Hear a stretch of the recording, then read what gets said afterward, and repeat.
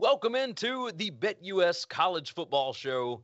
And gentlemen, that's right. We have college football this month. This is another early preview for week one of the season. So we've got 8 games that we are going to discuss. Before I do all of that, let me go ahead and tell you, like the video, subscribe to the channel, and hit the notification bell so that you know whenever we go live. This season, I can go ahead and confirm we are going live on Tuesdays and Wednesdays at 1 p.m. Eastern Time. Now, like the video, like I said, we also have a podcast that you can subscribe to. It's the BetUS Football Show. Go ahead and subscribe to that as well. Let me introduce the experts, the guys that actually know what they're talking about. If I can get the words out of my mouth, of course. We'll start on the left side. Our analyst, our numbers guy, the numerical guru, as I call him. You can follow him on Twitter at StatsOfWar. Parker Fleming. Parker, how are you? Gary, doing great, man. Season's right around the corner. I've been up to my eyeballs in spreadsheets and data and in building some tools and some resources to make sure we're getting good predictions, good projections this fall. So pretty excited for things to get rolling. And man, we got a lot to talk about today. Oh, you have certainly got that right. On the right side of your screen, our award-winning handicapper, professional handicapper, Kyle Hunter. You can follow him on Twitter at Kyle Hunter Picks. Kyle, how's everything with you? Going good, guys. We had so much fun the first time with these early previews. We might as well do it again, right? You most certainly have that right. We do have some interesting games that we're going to get into, and why don't we just go ahead and hop into it? Why leave the people waiting? Let's dive into the first game. It's going to be a Thursday night game, September 1st, 8 p.m. Eastern Time on Fox. We have Penn State favored by 3 with a total of 54.5 going – excuse me, I see the graphic here. We're going to swap it up. We're going to Central Michigan. Central Michigan at Oklahoma State. Let's change this thing around. Oklahoma State's favored by 21 here. The total is 58. These two teams played in 2015 and 2016. This is going to be a lot of fun, I think, because personally, I am high on the Chippewas this year. Look, Central Michigan won in Stillwater back in 2016, 30-27. Crazy hook and ladderish final play there. Could this game kind of get crazy with Oklahoma State losing so much on the defensive side last year and kind of leaning on the quarterback, Spencer Sanders? Looking at Oklahoma State, they did hire Derek Mason this offseason, so maybe the defense continues in a good way, but you do lose a lot of experience here. You're definitely losing the linebacker Malcolm Rodriguez along with 6 other defensive starters. I think that's going to be huge. Parker, I'm going to start with you first on this one. You know how much I love Central Michigan and what they're doing, right? Daniel Richardson is there. Lou Nichols, the running back. I love what they're doing. Give me your thoughts on this matchup. Yeah, so this is a really, really fun matchup for a couple of reasons. You kind of get some good early season tests, and we'll learn a lot about these two teams. Central Michigan is definitely on my list. They're returning their defensive coordinator. They're returning their quarterback, returning the head coach, and then returning one of the highest volume backs in the nation in Lou Nichols. From last season. And so they're a team, they hired Paul Petrino in as their offensive coordinator. Should be a lot more fun on offense, even as they were pretty decent last year. I had their offense at a top 50 opponent adjusted offense in terms of per play efficiency, which for a MAC school is just very impressive. Had some things to get to deal with on the defensive side of the ball, but they have a rushing floor that I think is higher than a lot of teams in the nation. If they can put anything together in this passing game, they're going to be a really, really fun MAC team. On the flip side, if we're looking at Oklahoma State, there are a lot of questions here. They were 7th in opponent adjusted echo margin last year in terms of how often they got a quality possession relative to how often they allowed it. And 14.3% of the plays on defense for Oklahoma State ended in a sack or a scramble. That was the most in college football by a lot. This is a very disruptive defense. They're losing Jim Knowles, but they still have just an absolute stacked line. The issue for me looking at this game is Oklahoma State has started slow historically. You remember last year against Missouri State, they won 23-16, and in 2020 they also had a slow start, I think, against Southern Illinois or Tulsa, excuse me.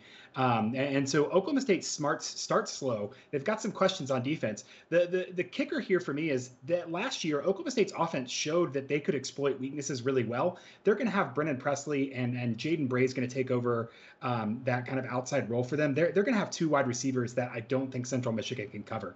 21 points is a lot here to start the season for Oklahoma State. State, and especially with the turnover they're going to have on defense, and they're going to have to find some things. But you can't count out this explosive offense, especially with this very big talent imbalance that they have against a MAC defense who should be better than last year, but isn't making people shake in their boots in terms of pass defense. Most certainly. I look at this and I wonder if Gundy gets back to the old gunslinging ways, because I think that the offense did not have to take as many risks last season having such a good defense. And this year, maybe you don't lean as much on the defense and you let the offense kind of take some chances and expect a little more explosive plays. Kyle, let's move over to you on this. All the stuff that Parker talked about as far as numbers, I'm a little concerned with Central Michigan because they ran the ball 54% of the time last year, and they were only number 80 in rushing PPA, predicted points added.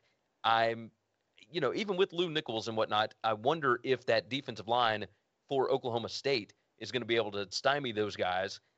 Give me your thoughts here. Yeah, I mean, both of these teams are teams that I'd rather bet on than bet against. I don't like betting against Mike Gundy. He's won over 60% of his games against the spread in his career. And McElwain's 22-11 against the spread at Central Michigan. I think McElwain's an underrated coach in general. I know he had one rough period there at Florida, but Central Michigan's not Florida. So I think this is a well-coached team. He's better than he's given credit for being. I have two main questions for Central Michigan. How much are they going to miss Pimpleton? That guy was a good player, definitely a good playmaker for sure. And can the offensive line be as good? They lost a second and third round NFL draft pick. They really need to be good on the offensive line because their passing game isn't going to be great. They need to be able to run the ball. Nichols is a beast. I think Kobe Lewis is a really good backup as well for Central Michigan. Really good running backs. They're going to lean on them as much as they possibly can. When handicapping Central Michigan games this year, the first thing you say is, can they run on the opposing defensive front? In this game, Oklahoma State's not as good on the defensive front as last year, but they're going to be very good. I think Mason was a good defensive coordinator hire. Not saying they're going to be as good as they have been, but certainly a good defense. I think Sanders was disappointing, Spencer Sanders, until last year. He kind of had a breakout season. What do we make of him this season? Do they have the wide receivers to expose Central Michigan's weak corners? I think Central Michigan is not going to be very good in pass defense. Oklahoma State probably exposes that some here. To me, this is a game where Central Michigan's going to want to run. If they get behind, I don't think they can throw very well in this game. The spread looks pretty good here. I think, like I said, both of these teams are teams that I'd rather bet on than bet against. I feel the exact same way. My line on this was actually Oklahoma State minus 17. So slight lean to Central Michigan, but obviously we still have all of fall camp to go through. We'll get there when we get there. Let's go ahead and move to the next game, the one that I tried to start with. And that is Penn State heading to Purdue, West Lafayette, Thursday, September 1st, 8 p.m. Eastern time on Fox here. Roster strength is a pretty big advantage for Penn State in this game. Returning production seems negligible with these two. Penn State favored by 3 in this game on the road, juiced at minus 120. And the total sits at 54.5. Now, the line opened at 3, and the total was 56.5. So, early bettors expecting not as many points as maybe the early total may have suggested. Sean Clifford, I think, is the big catalyst here, right? Second year with offensive coordinator Mike Yurcich. The first time he's had the same OC for 2 straight seasons. The defense has a different voice for the first time in the James Franklin era, and that is Manny Diaz. What is this defense going to look like? And let's move over to the running back side of this. They were putrid running the football last year, and this year they bring in Noah Singleton, 5-star running back, should start immediately, I would imagine. I think the running game is going to be better. I think Penn State's going to be better. I know that we could talk about Aiden O'Connell forever, and we will. We'll get there. Kyle, I'm going to start with you on this. I think this is a massive game. It's a huge swing game for both teams. If either one of them, you don't want to start 0-1, obviously, but you go in, get a big road win. We saw Penn State do that at Wisconsin last year. Purdue, really good, but you lose Milton Wright in the offseason due to academics. You lose David Bell. You lose George Karlaftis, like some big-time guys. And then, of course, you lose Brad Lambert, the defensive coordinator. I'm curious what to expect from Purdue this season. I think good things are coming. But what is the ceiling on this team? Kyle, we'll start with you. I mean, I was going to start off by saying I think Lambert's a big loss for the defense. I think he was a really good defensive coordinator. They returned 7 guys on defense, but no Karlaftis, no Alexander. Big drops there. I think Purdue's defense is going to be down a couple notches. So can they score enough to have some high-scoring games? I'm a bit surprised the total has come down. I think that's more a Penn State thing than it is a Purdue thing. And Sean Clifford returning at quarterback for Penn State, scrambler who can make things happen. According to PFF, his 29% uncatchable pass rate on passes beyond the line of scrimmage, that's not very good. He's had some issues with accuracy. That needs to improve. He needs to be more consistent. Gary, I would say that the Penn State running game was really bad because the offensive line was just that bad. So the question is, can the offensive line be better? It seems like every year we talk about Penn State's offensive line. They'll be better than they were the year before, and they really haven't improved as much as they should have. So I think lots of talent at running back. The question is, can somebody block for them? Jahan Dotson gone at wide receiver. I think Tinsley's a good pickup from Western Kentucky. I think that was a pretty good pickup there by Penn State. And Penn State lost 5 NFL draft choices on defense.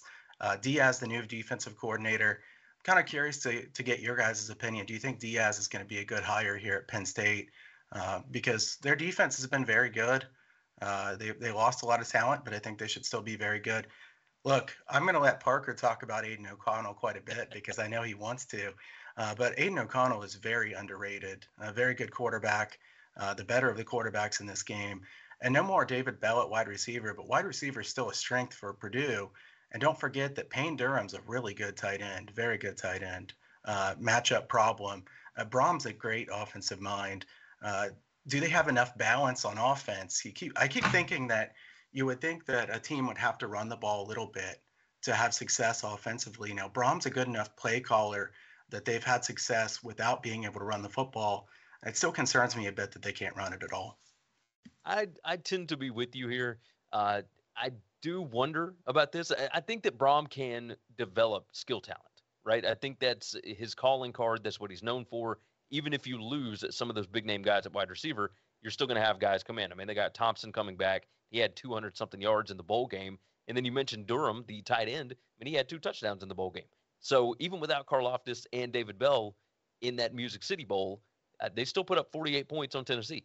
Granted, it was in overtime, but they still scored a ton of points. So I would expect the same thing here.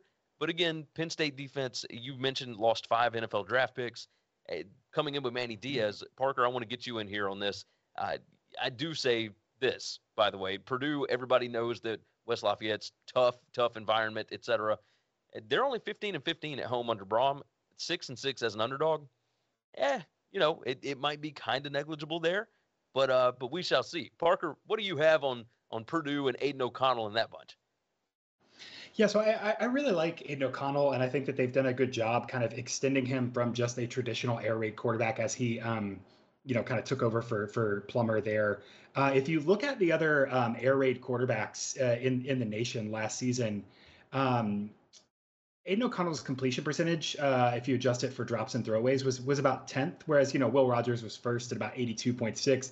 Aiden O'Connell was down in like 79, but his average depth of target was more than 2 yards longer than Will Rogers. And so they really were able to develop some of these downfield concepts as well with Aiden O'Connell. I think he's very accurate, and I think that they have with Brom a system that can really attack a passing defense and kind of put a lot of pressure on opposing offense. That being said, last season I did like Purdue against Iowa and against Michigan State. Those were the 2 big upsets that they pulled off. And the reason that my numbers liked them was kind of this mix of early downs passing ability versus a team with an obvious flaw. So Michigan State last year, for instance, had a terrible pass defense. Teams were passing against them almost 11 percentage points more than the average team. Most against Michigan State than kind of any other team in the nation.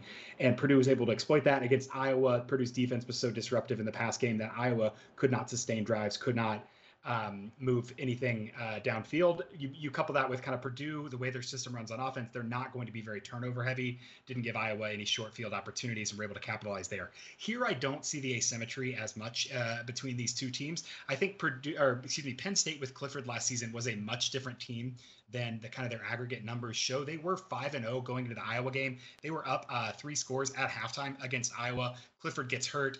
Total disaster the second half. The season kind of unravels. But if you look at Penn State's schedule last year, at the time, number 12 Wisconsin, they beat at the time number 22 Auburn, number 3 Iowa. They lost by 3 with an injury, and then again at the end of the season, losses to Michigan and Michigan State were both 1 score, despite some serious obvious imbalances along their offensive line and limitations at quarterback due to Clifford's health. If they're healthy, I think that they'll be able to run a pass offense that won't be desperation tosses just to Jahan Dotson. 1, because he's gone, but 2, because they'll be able to develop a little bit more with some increased offensive line play. I like Parker Washington there as well.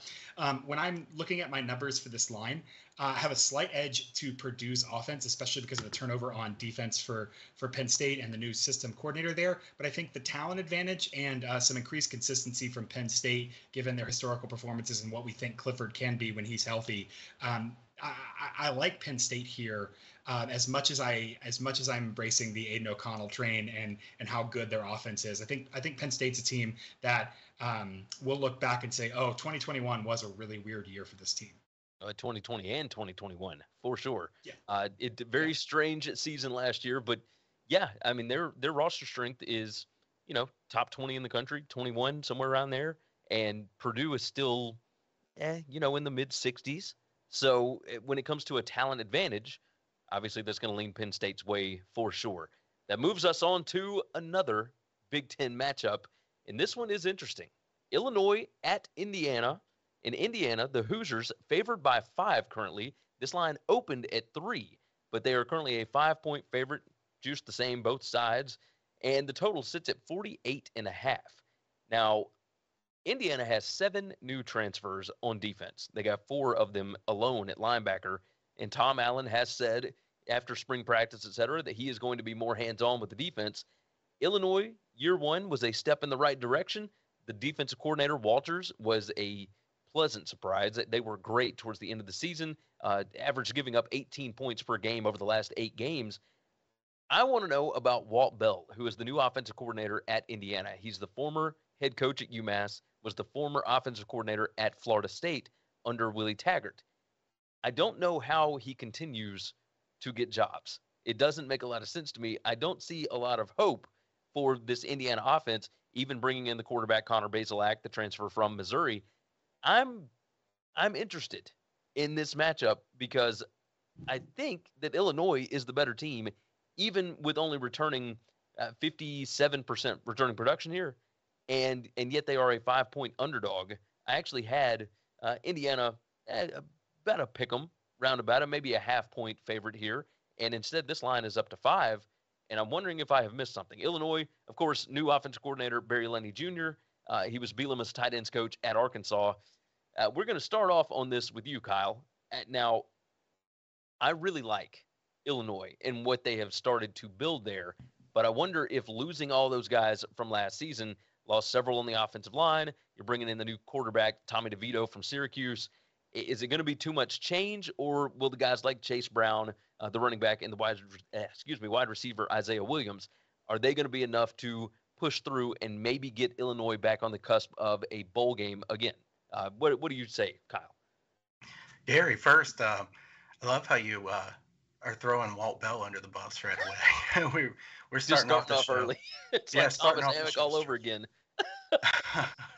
So I want to say first that this line has gone from 3 to 5, even 5.5 some places. And, I talk about sometimes the percentages, the bet percentages. I think those mean very little right now because we know that anybody who's bet on college football thus far is not Joe Public. Somebody sharp likes Indiana here, which kind of scares me. I agree with you, Gary. I'm not wanting to lay 5 points with Indiana. That's for sure. As far as Indiana, they're off that miserable 2-10 campaign. They were 8-0 against the spread 2 years ago, then 2-10 last year against the spread. Minus 13 turnover margin last year, minus 12 sack margin as well. We've talked about this offensive line several times in the past. I remember this coming up last year. This is a really bad offensive line for Indiana. Connor Bazelak had an ADOT of 7.5 last year. He's going to need to get rid of the ball really quick this year. Again, I would expect some defensive improvement for Indiana. Allen is a good defensive mind, several key transfers. I think the secondary should be quite a bit better. Can Indiana stop the run here? I think that's the key question in this game because Illinois is going to run the ball a lot. I'm not confident Indiana is going to be able to stop the run. We see a total of 48.5. That's mainly low because Illinois was such a good under team last year. Ryan Walters did a tremendous job. I think the credit for Illinois improving should be largely Ryan Walters doing a great job with the defense. The one issue I have with the Illinois defense this year is Kirby Joseph was a huge loss from the secondary. I think it'll be hard for them to be as good in the secondary as they were last year. The run defense might be just as good or improve a bit, but I think the pass defense gets worse. Chase Brown's a star, sixth in the country in yards after attempt, or yards after contact per attempt in the country last year. And I think this offensive line is going to be very good for Illinois. We know what they want to do. Tommy DeVito, the new guy at quarterback, they're always going to be a run-first team. So the question is, do you think Indiana can stop them? I haven't bet this game, and we'll talk about this game more in the future, but I wouldn't want to lay the points here with Indiana. That's how I'll say it. Oh, most certainly. Parker, let's move over to you on this. Yeah, I might have thrown Walt Bell under the bus a little bit, but has he given us anything to show why he should be, I guess, given praise or anything? Why is this hire a good hire? I understand Indiana did get some transfers in. Obviously, last year, DJ Matthews got hurt early coming in from Florida State. He should be healthy this year. They've got the running back Shaun Shivers coming from Auburn. Like, there are some pieces to like with Indiana, but in this matchup, I understand it's at home. I just seem to like Illinois a little more in this spot. What say you? I will say regarding Walt Bell, eternity begins anew each day, and running a program and running one side of the ball are entirely different ventures. And running a program like UMass and running a Power 5 offense unit are slightly different, especially with a well-established head coach like Tom Allen, who has kind of done a lot of that groundwork that Walt Bell was trying to scramble to do to lay some foundations and build back up and move in a certain direction. My biggest concern here with Indiana is that we've had year over year of just increasingly aggressively bad offensive line play. Like, it's gone from neutral to a concern to, wow, it literally cannot be worse. But you know, the flip side is last season, things absolutely fell apart for them. Indiana had a really rough schedule last year. They played Ohio State, Cincinnati, Michigan, Western Kentucky, Purdue, Minnesota, Penn State, Michigan State, Iowa. Those are all top 50 teams. I mean, that is a brutal schedule. Life in the Big Ten is not easy for anyone. So I do expect a little bit of balancing there. Again, just they aren't as bad as, I mean, they're bad, but they weren't as bad as they were last year. Overall, I mean, they were 127th in pass offense. That's got to change. They're going to have to find a way to move the ball. The biggest question for me is I just don't trust this offensive line at all. And you look at Connor Bazelak at Missouri, pressured on 25% of the dropbacks, completed fewer than 40% of his passes. 16% of his total completions came on pressured dropbacks, whereas 25% of his total dropbacks were pressured. So, I mean, that's just disproportionate. If you can get any pressure on him at Missouri, they weren't able to do anything. I'm very worried about downfield passing with Indiana. And I think that Illinois' rush defense was good enough last year that they were 83rd in raw rushing efficiency and 32nd in passing. So I think on the defensive side of the ball under Ryan Walters, Illinois is taking steps forwards there. They're going to be able to shut down what Indiana wants to do. I don't want to touch this game with a 10-foot pole. If you made me pick something, I would probably lean more towards Illinois, because I think in the battle of two kind of bad teams, I trust the more consistent team that's rising as opposed to the more consistent team that's declining. But generally, I think Indiana really has some systematic issues on the offensive line, and those are really hard to fix overnight. Maybe Walt Bell can do some things there, although if you look at the wake of destruction that was Florida State's offensive line after Taggart and Bell were there, I don't know if I'm optimistic about that. So big questions for me are, can Illinois run against Indiana's defense? Indiana was 72nd in rushing efficiency. This is going to be a favorite game for both of you. A lot of man ball, a lot of first down runs, a lot of I formation, a lot of tight ends. You have certainly got that right. 100%. Let me go ahead and toss out a reminder. Subscribe to the podcast. It is the BetUS Football Show. It has both the NFL show and the college football show. So all of our picks for the entire week, every single week in those shows, in that feed. So go ahead and subscribe there. Jump into the chat. I do see Big Trouble Jack. I see Julio in here. You guys toss in some questions if you want anything answered at the end of the show, anything that we don't hit on or that we did not hit on in the earlier show over the summer. Like the video, subscribe to the channel, and hit that notification bell. And of course, we will start with win totals, etc. here in just a couple of weeks. So make sure you are subscribed to the channel. That moves us to North Carolina heading to App State. Now, Appalachian State, it's Saturday, September 3rd. We're moving into the Saturday portion here. And this one is a 12 p.m. Eastern time game on ESPNU. And I think this is going to be a monster matchup. The question here, can culture beat talent? Because we know North Carolina has it. They have not fully developed that culture here. App State has the weaker roster and less returning production, but they're at home in Boone, and they've been the better program. So Sean Clark has built a winner here, has continued a winner. I'll say that because it was built long before he became the head coach. But, North Carolina, interesting things going on. Of course, they dropped Jay Bateman, and he's the defensive coordinator, and they brought in Gene Chizik. Bateman was not able to do exactly what they wanted to do on defense. Now, of course, it is difficult to run a defense when you've got Phil Longo running all kinds of crazy things on the opposite side of the ball, where he goes quick snap and 3 and out, you're back on the field in less than a minute. That gets kind of difficult, and I was curious how that was going to work with Bateman. We might see the same thing at Texas Tech this year with Tim DeRuyter, the defensive coordinator, pairing up with Zach Kittley, but regardless, we'll stay on North Carolina here. Can Chizik fix a talented defense that was number 102 in points per play, number 96 in PPA per drive? The other question for North Carolina, how is the offense without the quarterback Howell? Who is going to be starting? Is it Drake May? We're not sure. We'll start off with you on this, Parker. North Carolina is favored by 3 here with a total of 57. It opened at North Carolina favored by 3.5. I want to go North Carolina here because I trust talent most of the time, but this is a huge game in the state of North Carolina in Boone, and I think App State is going to be fully prepared for this. They've got Chase Bryce back, but they lose, I believe, their top 3 wide receivers.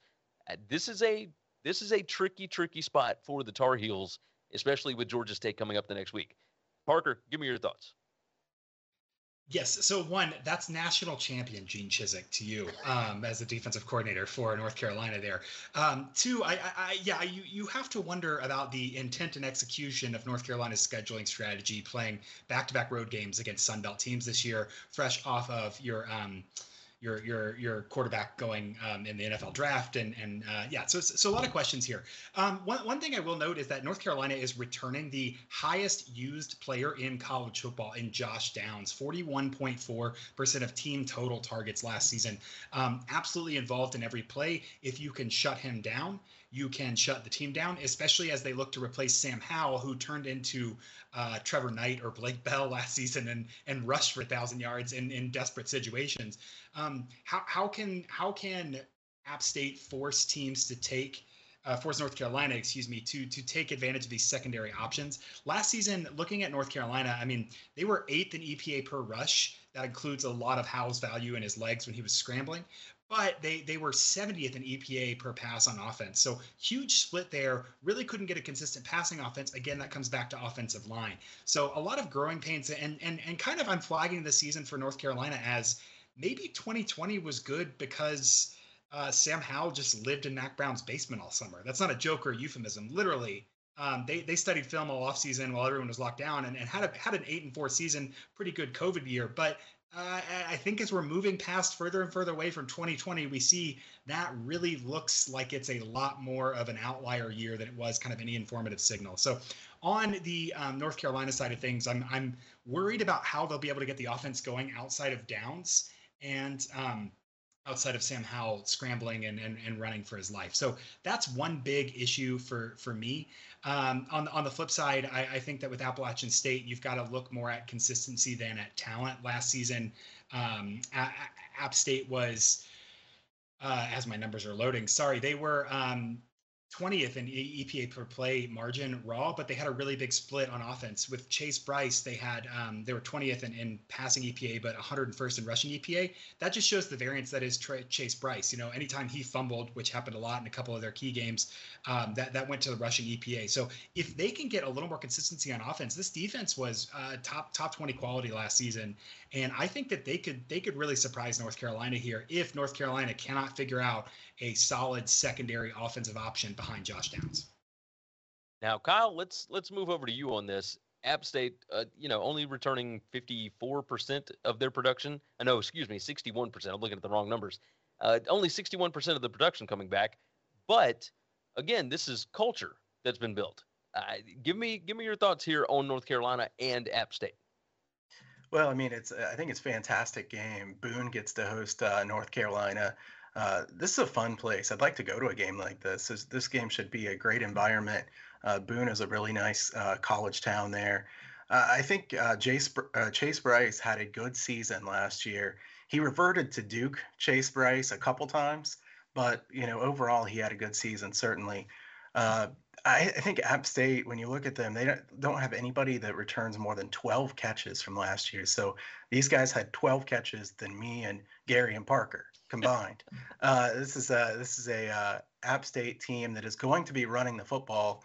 They're going to lean on Cameron Peoples and Nate Noel even more than they have in the past. It's a really good offensive line. We know their head coach has a really good offensive line background. I think they'll continue to be very good. App State ran the ball on 58% of their plays last year.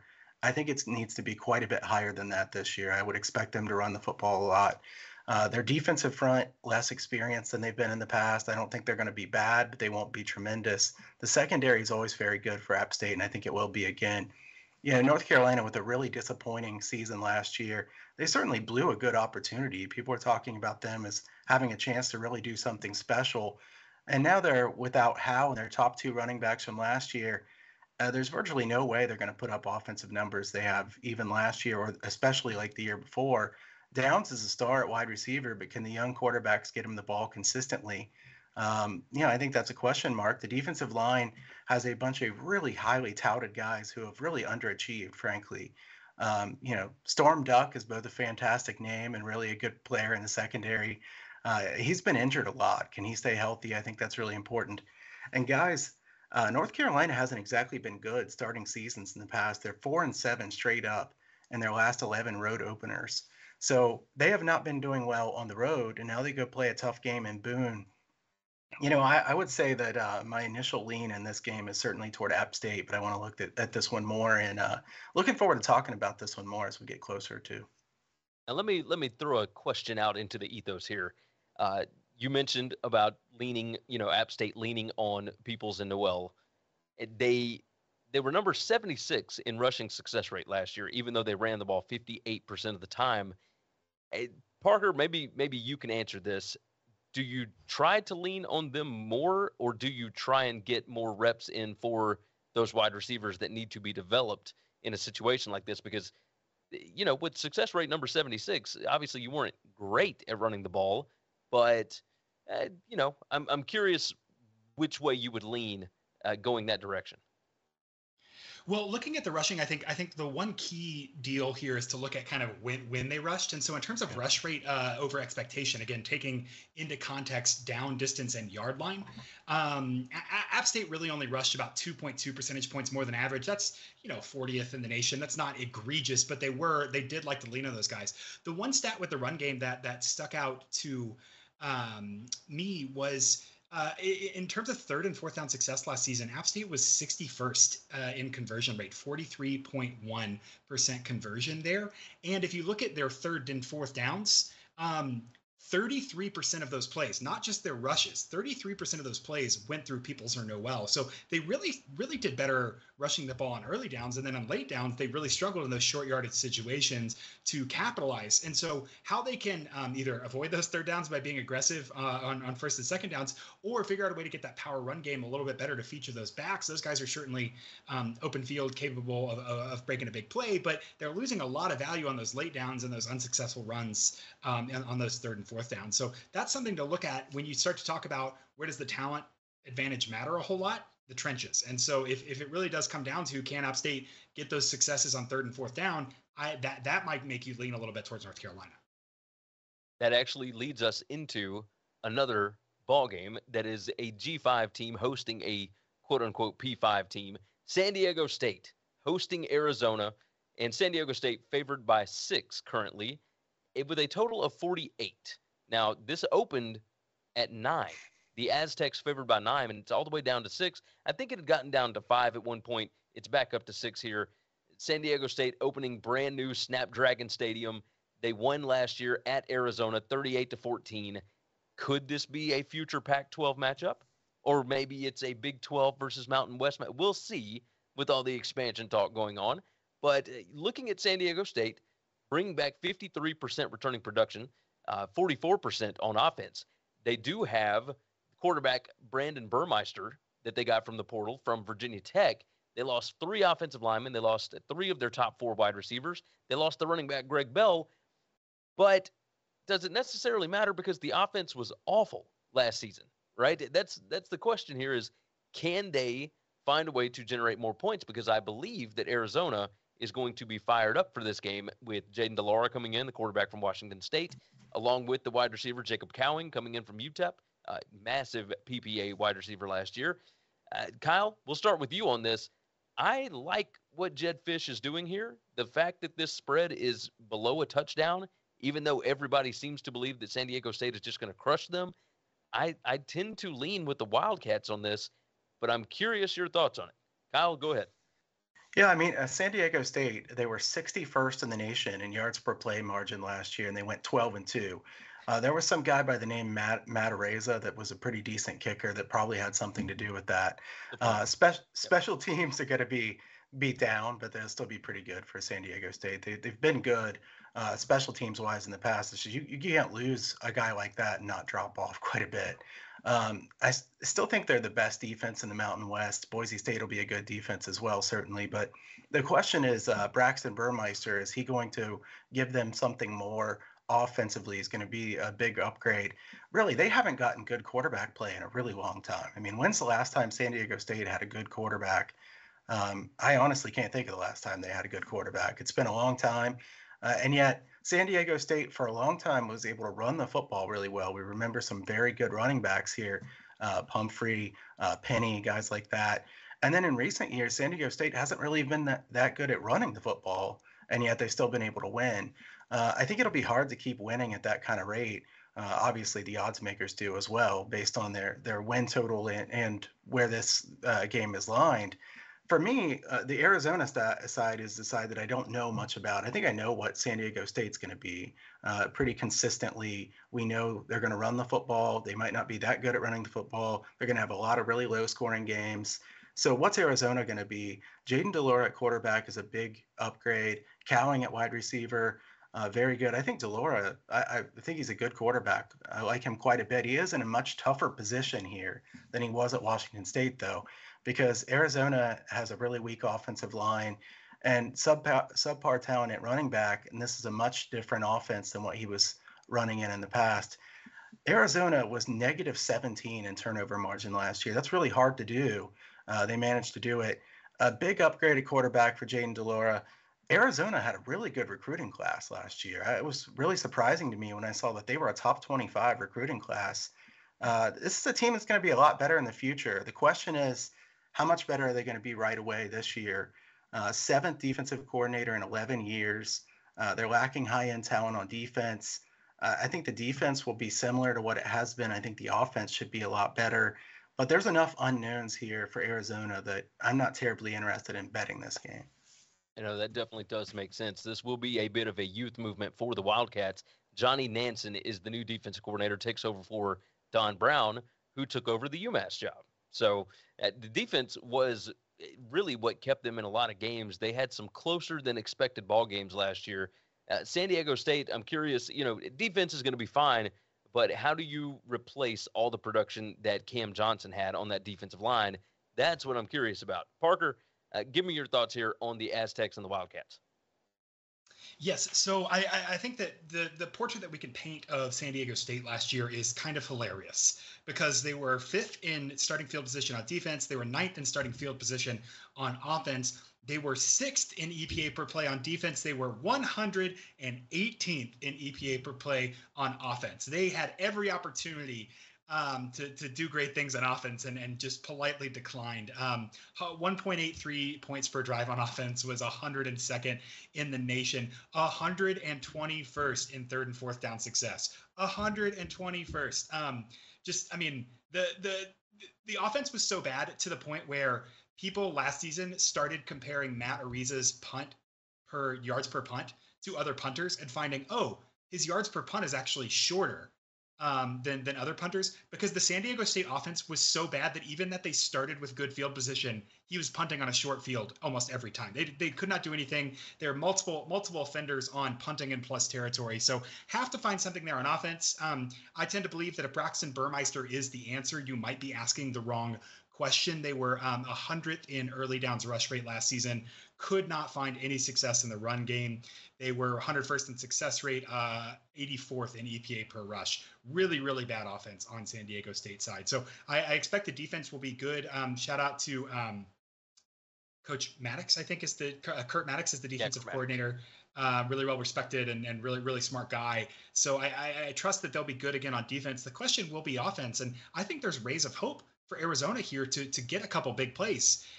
They brought in someone who I think, Kyle, we need to apologize to because last season you and I talked a lot about Jalen Tolbert. If you remember, I think we had an unofficial segment that was Jalen Tolbert Watch. And we talked about him so much, we completely ignored Jacob Cowing from UTEP, who is transferring into Arizona and is going to be a high volume receiver. 19.7 yards per reception, 7 touchdowns on an average depth of target of 15.2. So getting the ball downfield, creating opportunities from space, catching contested targets, really, really talented.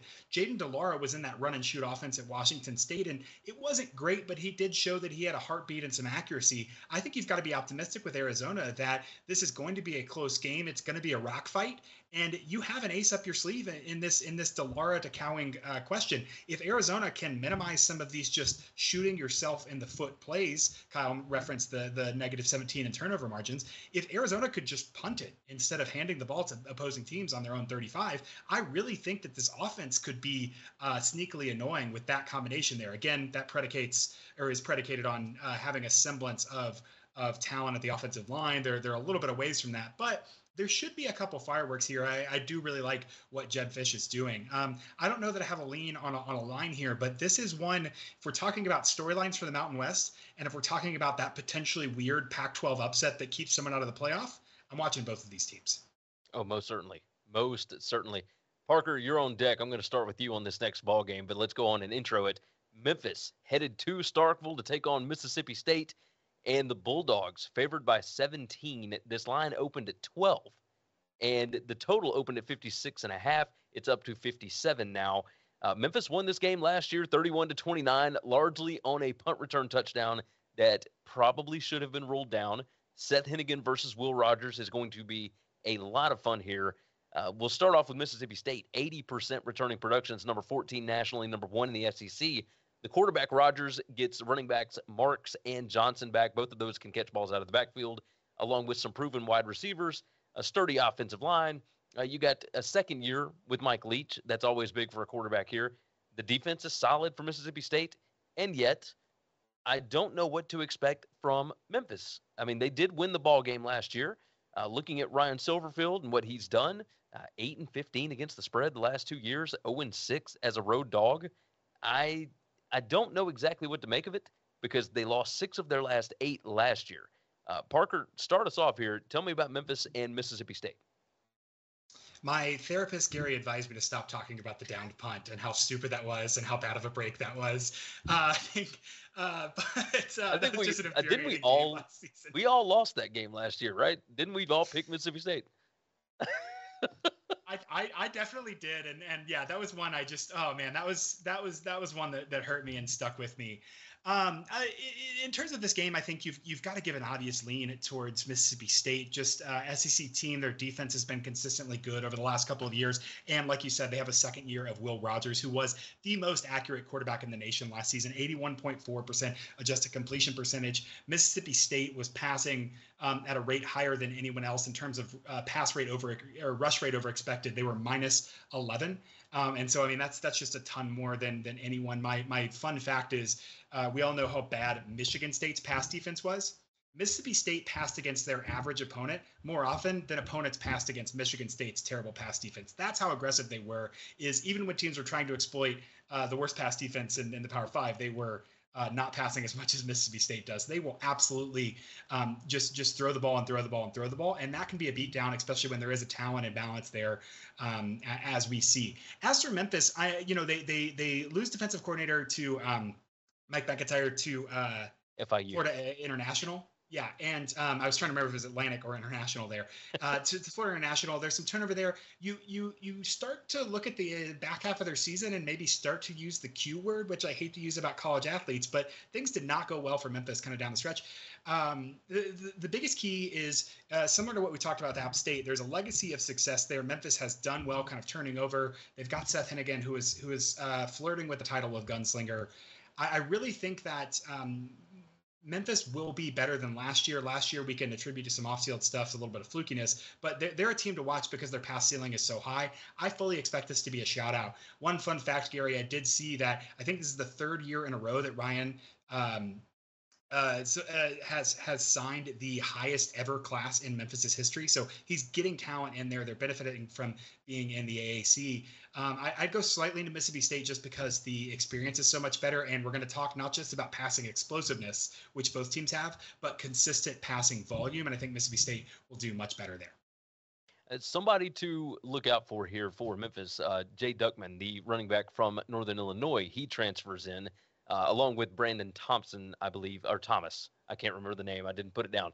But yes, this should be a very interesting game. That Memphis defense is talented. I mean, it is Power 5 talented. The offense is maybe a work in progress. We'll call it that.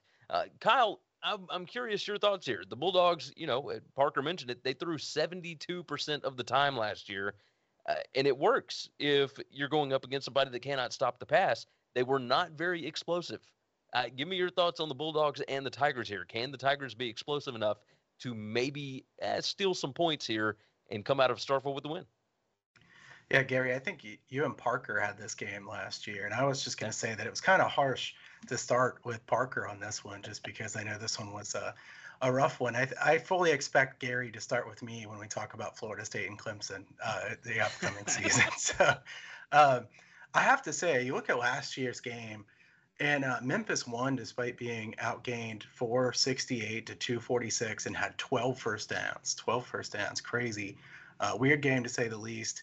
Hennigan, I think, had a good season for a freshman. Certainly a pretty impressive quarterback. Can they be balanced on offense? I do think they have good depth at running back. The question mark for them is their offensive line. Can they be good enough? On defense, Memphis should be better than they've been. They were 125th in third down defense last year. Opponents converted on almost half of their third downs. I mean, secondary is a problem area. I do think Memphis will have high-scoring games this year because I think Hennigan's a good player. Memphis is 0-9 against the spread with Silverfield as a head coach on the road. So unless I have my numbers wrong, I don't think he's covered once on the road, regardless of favorite or underdog. So, they have something to prove for sure. Having said that, this is a pretty big line. This is a number that doesn't make you be excited about laying the points, in my opinion. Will Rogers is a great fit for the air raid. 1.8% turnover-worthy plays last year, which is just fantastic, certainly. Very accurate passer. I think Mississippi State kind of lacks a star wide receiver, but Leach's system gets them quite a few guys open in general. They don't have a game breaker. I like Arnett a lot as the defensive coordinator, and I think Mississippi State will improve as a defense this year.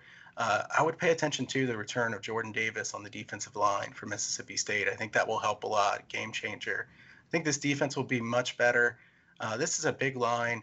The biggest thing I have here is I think Memphis will score quite a few points this year, and they're a team that I uh, kind of have pegged over team for totals this season. I could maybe get with that. I could maybe get with them going over. I believe their total is around 6.5.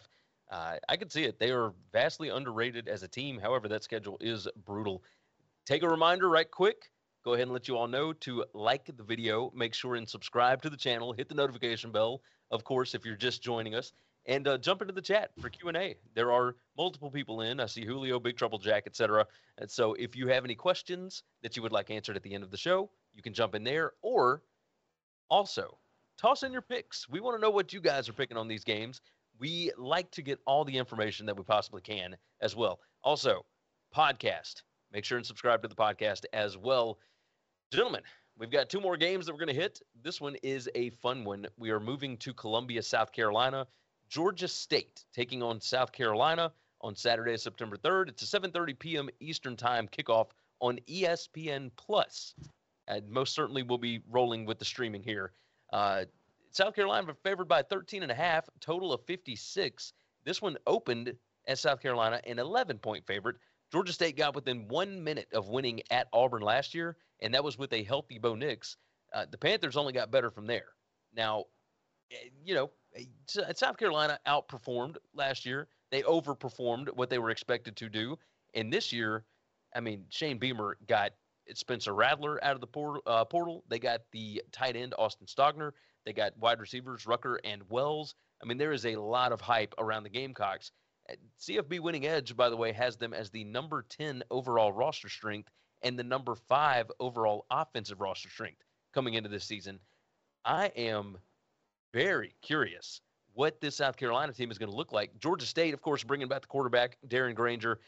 He's coming back for Sean Elliott, but the offensive coordinator left for Virginia Tech. The wide receiver coach, McKnight, is going to be the new OC, so I don't expect a lot of changes on offense. 4 offensive linemen back, the running back, Tucker Gregg, and 2 starting wide receivers are coming back. They averaged over 6 yards per play over the last 8 games last year. This team was on a roll. We'll start off with you, Kyle, on this one. I love Georgia State, but, man, I am hyped up for Shane Beamer and those Gamecocks right now. What say you? 2 well-coached teams, 2 teams that I think I'd rather bet on than bet against, like I said earlier. I have to say, Georgia State really outplayed Auburn for much of that game last year. And if you remember, at the end of that game, there was some very bad officiating. I think Georgia State was ripped off. And I hope I'm not alienating our Auburn fan base here. But, I'm not necessarily an Auburn fan or root against Auburn, but I like to root for the underdog in a game like that. And honestly, Georgia State probably should have won that game. So they return a lot of talent from last year. Good quarterback, depth at running back, plus 14 sack margin last season. I think Georgia State's defense is really aggressive. They take a lot of chances. They'll bring a lot of pressure. Can South Carolina hold them off or make them pay? Beamer did a fantastic job last year. One of the best coaching jobs of anybody in the country. Now they bring in Rattler. He'll get all the talk and then the wide receivers as well. But Beal Smith from Wake Forest is a good pickup. Carroll from Georgia. They have some good running backs coming in. This transfer class is elite. Can they gel, look good together? It is a veteran offensive line, but I will say that they really haven't been very good. So this is one of those things where people say, well, everybody's back, returning all kinds of people from last year. But should we really be excited that they're all back? Because they really haven't been very good. For me, the secondary on defense is their major strength. Great cornerbacks for sure for South Carolina. This is a game where I understand why people want to bet South Carolina. I think Georgia State is a dangerous Sun Belt team for sure. I don't really have a lean on this game, to be honest with you. It's just a game that I think will be fun to watch. I'm kind of in that same boat. Parker, 85% returning production for Georgia State. That's number 4 in the country. And we saw what they were able to do once that offense got rolling last season. Is this something where they're just walking into a buzzsaw in Columbia on Saturday night? Or maybe they're going to give South Carolina a little something to think about early on? Give me your thoughts here. Georgia State is a great litmus test for the importance of opponent adjustments. I think that they had by the raw numbers, had just an absolutely dirty offense. They were ninth in points per quality possession at 5.17. That's just behind Georgia and just ahead of UCF. When they got a scoring opportunity, which was at 55.8% of the time, 49th in the nation, they scored as well as anybody there and finished very well. They had some good schemes. Obviously, their offensive coordinator got rewarded for that. In terms of raw, unadjusted, unopponent adjusted stats, fourth in offensive EPA, 84th in defensive EPA. But if you look at their schedule and the way things shook out, they were 1-4 in their first 4 games. They got blown out by Army, they got blown out by North Carolina, and they got blown out by App State. They played Louisiana closer as their team kind of ramped up. It was a 1-score loss, but they beat Coastal Carolina in a game without Grayson McCall, only beat them by 2. And you look at these other opponents in this 6-1 stretch to end the season. ULM, not very good. Texas State, absolute disaster. Georgia Southern, not very good. Arkansas State, absolute disaster. Troy, not very good. I mean, their schedule really aligned for some positive momentum at the end of the season for them to get quality reps against bad opponents and to function well. So they're returning a lot of production. Their schedule's not going to line up that nicely again this season, and they're going to have to kind of replace some of that offensive ingenuity that really helped them. So I think this start for Georgia State is South Carolina, North Carolina, Charlotte, who should be much improved, and then Coastal Carolina.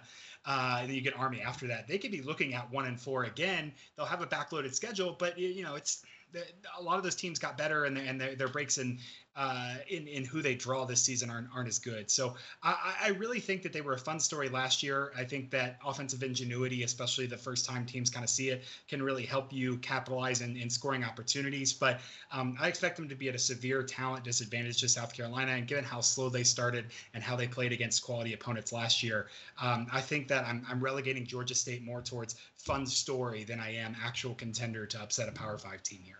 That could certainly make sense. Looking at the roster strength over at CFB Winning Edge, at South Carolina number 10, Georgia State number 70. So the talent advantage certainly lies with the Gamecocks. I would assume most people will be leaning that direction as well. We'll see what this line ends up, the week before the ball game for sure. That'll take us to the last game that we're going to discuss today. Again, if anybody wants to toss in any questions into the chat, go ahead and do so. I see Big Trouble Jack already tossed some in. Aaron already as well. We'll hit that right after this ball game. Saturday, September 3rd, Louisville heading to Syracuse to take on the Orange. 8 p.m. Eastern time. This one's on ACC Network. And this is an interesting line here. 3.5 with a total of 58.5. Syracuse has new offensive coordinator Robert Anae and the quarterback coach Jason Beck, both coming over from Virginia, where they had, I believe, the number 8 total offense in the country last year. What are they going to be able to do with the quarterback Garrett Schrader and the running back Sean Tucker? Can Syracuse keep up with what Louisville does? Because Malik Cunningham is a one-man show. He is an absolute all-star. They've got 4 offensive linemen back, brought in Tyon Evans from Tennessee as well. They lost 3 of their top 4 wide receivers, but they do return the tight end, Marshawn Ford, who was a beast last year. This is a fun game to try and figure out early on because Syracuse went 5-7 last year. Post-game win expectancy said they should have had a touch over 6 wins, so they should have maybe been bowling for Dino. This is interesting for Louisville as well as far as post-game win expectancy last year. They were 6-6, and their post-game win expectancy was closer to 9-3. I believe they had like 9.07 wins as far as the post-game win expectancy stats there. We'll start off with you on this one, Parker. I'm curious because Malik Cunningham is just awesome, and they seem to find ways to let him just steal yards. And obviously, I trust Satterfield with an offense for sure. But going up against the Syracuse defense, they were number 39 in PPA per drive last year. Louisville went 2-4 in 1-score games last year. I'm curious your thoughts on this between the Cuse and Louisville. Yeah, so I think that it's worth noting Malik Cunningham is one of 3 returning players to have 20 total touchdowns last season, I think, at the quarterback position, and a lot of that was in the red zone. You could kind of like Louisville basically didn't need to play wide receivers in the red zone because Malik Cunningham was going to find the end zone and was really, really good with his legs. You see that some in their splits. Louisville was 104th in early downs rush rate last season. A lot of that was scrambles, and their just straight up run game wasn't that efficient. But because of Cunningham's legs, they were able to extend drives. 35th in EPA per rush, 25th in unadjusted EPA per pass. The issue for me with Louisville is, of course, turnovers. I feel like they gave away the ball a lot, 75th in starting defensive field position. And then their aggregate defensive metrics were just not very good, 83rd on defense. It feels like neither side of the ball has the identity, but the offensive side of the ball has Malik Cunningham and is able to create plays here. As for Syracuse, we're going to see a dramatic shift, like you said, in rushing run pass splits. Syracuse ran the ball more than ran the ball sixth most of any Power 5 team last season.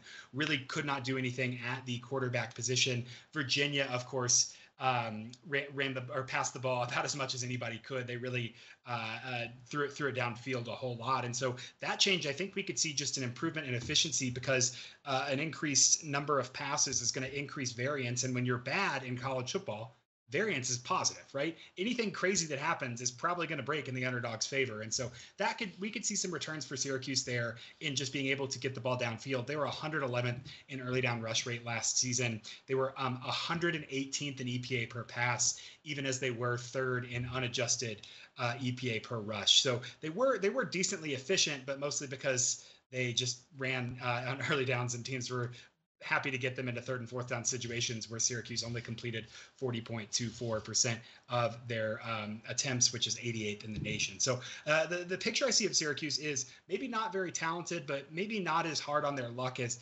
their numbers have shown. I think with some aggressiveness and ingenuity on offense, they could be pretty interesting.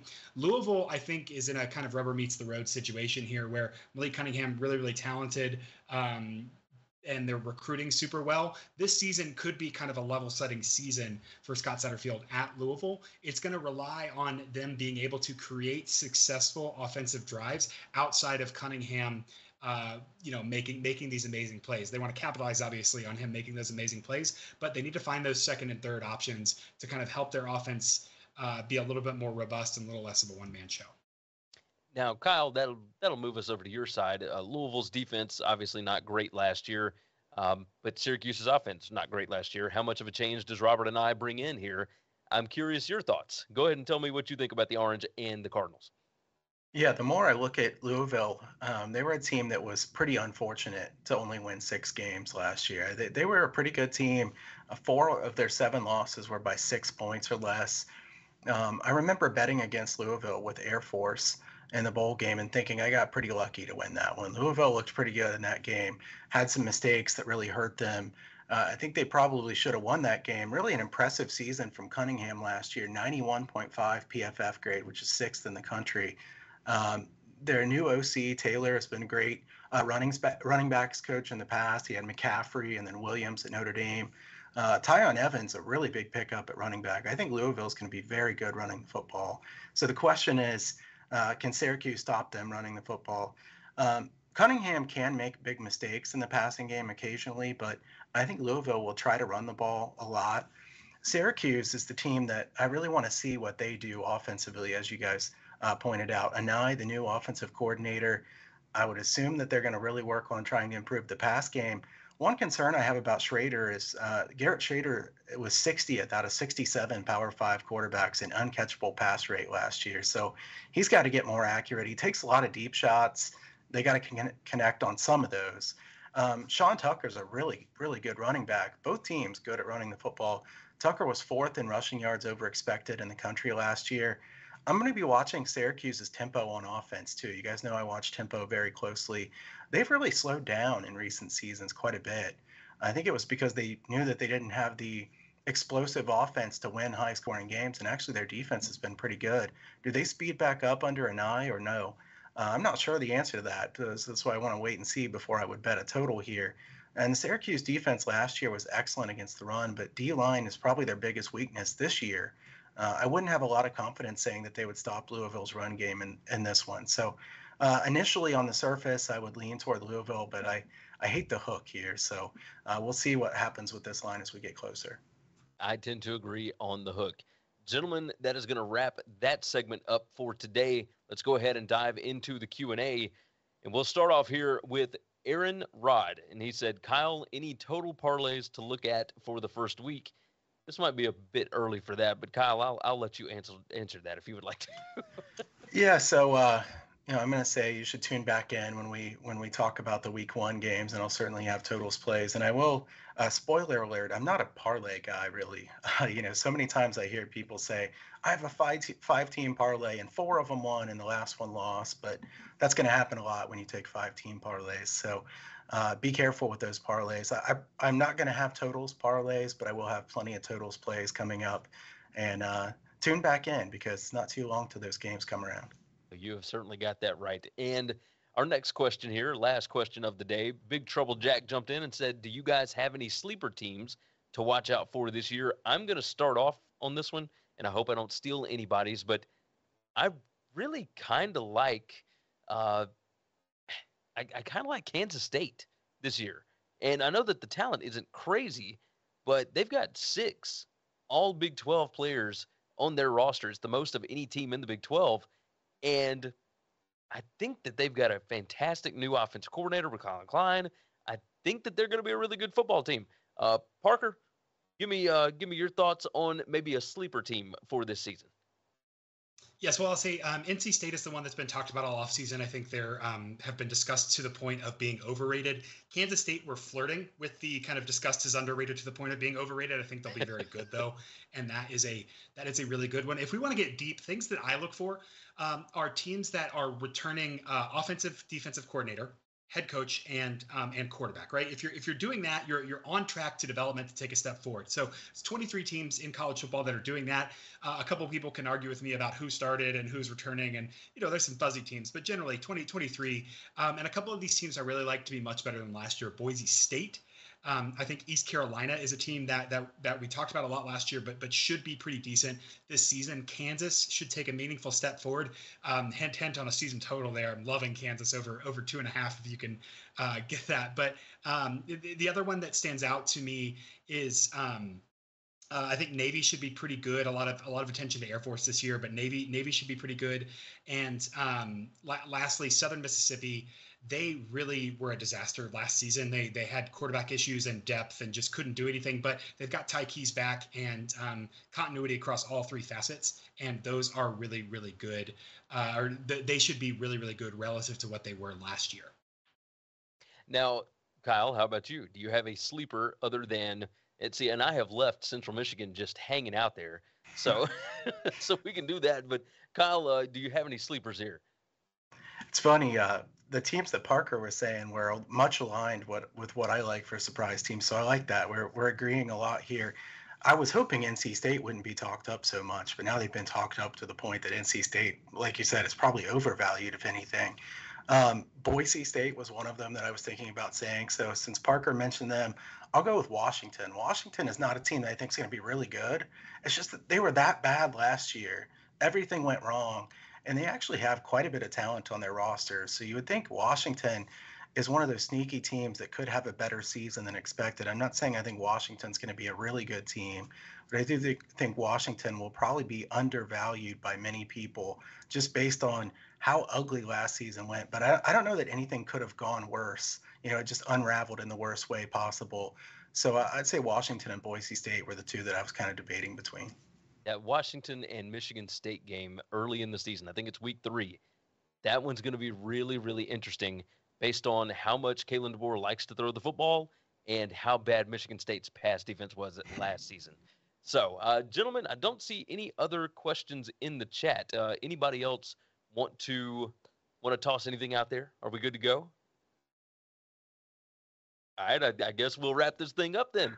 We did go over an hour again. We're going to try and reel this thing back in, but we just love college football. It is what it is. So sometimes we'll go over an hour. So with that said, let me remind you all, subscribe to the podcast, subscribe on YouTube here, like the video, jump in the comments, and tell us your picks. We want to know who you like in these ball games for sure, and give us some ideas. What would you like to see on the show, etc. We love all of the feedback. That'll wrap it up for BetUS, where the game begins. God bless college football, and we'll see you all again next time.